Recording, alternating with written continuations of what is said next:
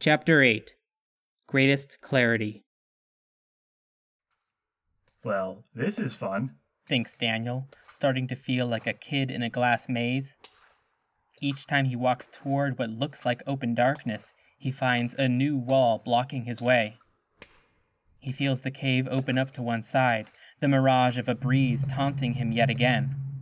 He steps toward it cautiously, shield up, readying himself for the familiar fading in of stone wall up ahead. Instead, Daniel sees light in the distance. It's a mere reflection, faint, but it indicates the presence of an exit nonetheless. Daniel finds a wall that seems to lead toward the light. It's smooth and linear like the walls near the spot where he woke up. Should be a straight shot from here, Daniel thinks. as long as there aren't any pits or... He loses his train of thought. Out of nowhere, his weapons are swallowed by the darkness, and he is no longer sure that he is carrying a backpack. Even his legs have vanished. Daniel's vision becomes a tunnel pointed at the floor in front of him. Everything else churns in his periphery.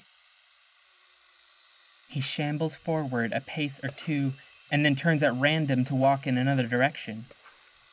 A wall blocks his path, but Wait, wasn't this way open? it's as if the stone has glitched in right in front of him. After a long, sleepy blink of his eyes, he checks again, but the wall has not moved. Daniel's thoughts slow, and he suspects that he has stopped walking, but he can't be sure. He feels a dull discomfort in his left thumb, a pinching feeling. It becomes increasingly painful, and Daniel manages to regain control of a few muscles for long enough to look down at his hand. An elliptical gash is growing on the inside flesh of his thumb.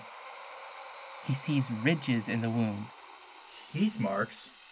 It bleeds profusely, and Daniel feels a mute sense of panic, unable to explain the situation to himself beyond a silent half-question. Nothing is biting me. It's a sentence that has probably never been uttered before, certainly never out of fear. But the lack of precedent makes whatever is happening only more terrifying now. Daniel cannot defend himself. There is nothing to defend himself from. A fresh stream of blood falls to the stone floor, mixed in with a chunk of Daniel's thumb. Daniel crumples to the ground, certain that blood loss has finally killed him.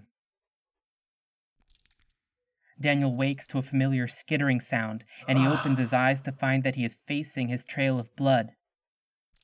He is lying on his side, left arm outstretched. The entire front part of his left thumb is missing, and the wound is bleeding, dripping onto the cave floor. Daniel sits up and feels changed. He doesn't understand it, but it's like he's self-aware when he hadn't been before, as if everything from his fight with the scarabs to his discovery of the trapdoor had been a dream. He has been acting without thinking, running on an instinctual, terrified autopilot. He doesn't know how he arrived in this place, But I'm not dying before I find out. he thinks. If he wants to survive, he has to understand every aspect of himself. His strengths, his weaknesses, his talents, anything that could give him an edge over the forces that seem intent on killing him. The distant clicking of beetle legs continues, reminding Daniel that he is very much awake and in danger. Daniel takes a couple steps to get away from the blood pile, and he kneels down and pulls the button-down shirt out of his bag. Using his rock, Daniel cuts the shirt horizontally across an imaginary line just below the sleeves. The large rectangle of cloth is soaked in blood, but Daniel judges that it can make a functional bandage nevertheless. He cuts off both sleeves and slices them lengthwise, producing 3 additional pieces of cloth.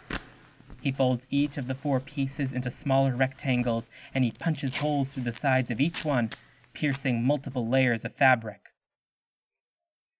Daniel is quick but not frantic, the speed of his movements pushed to some carefully calculated maximum.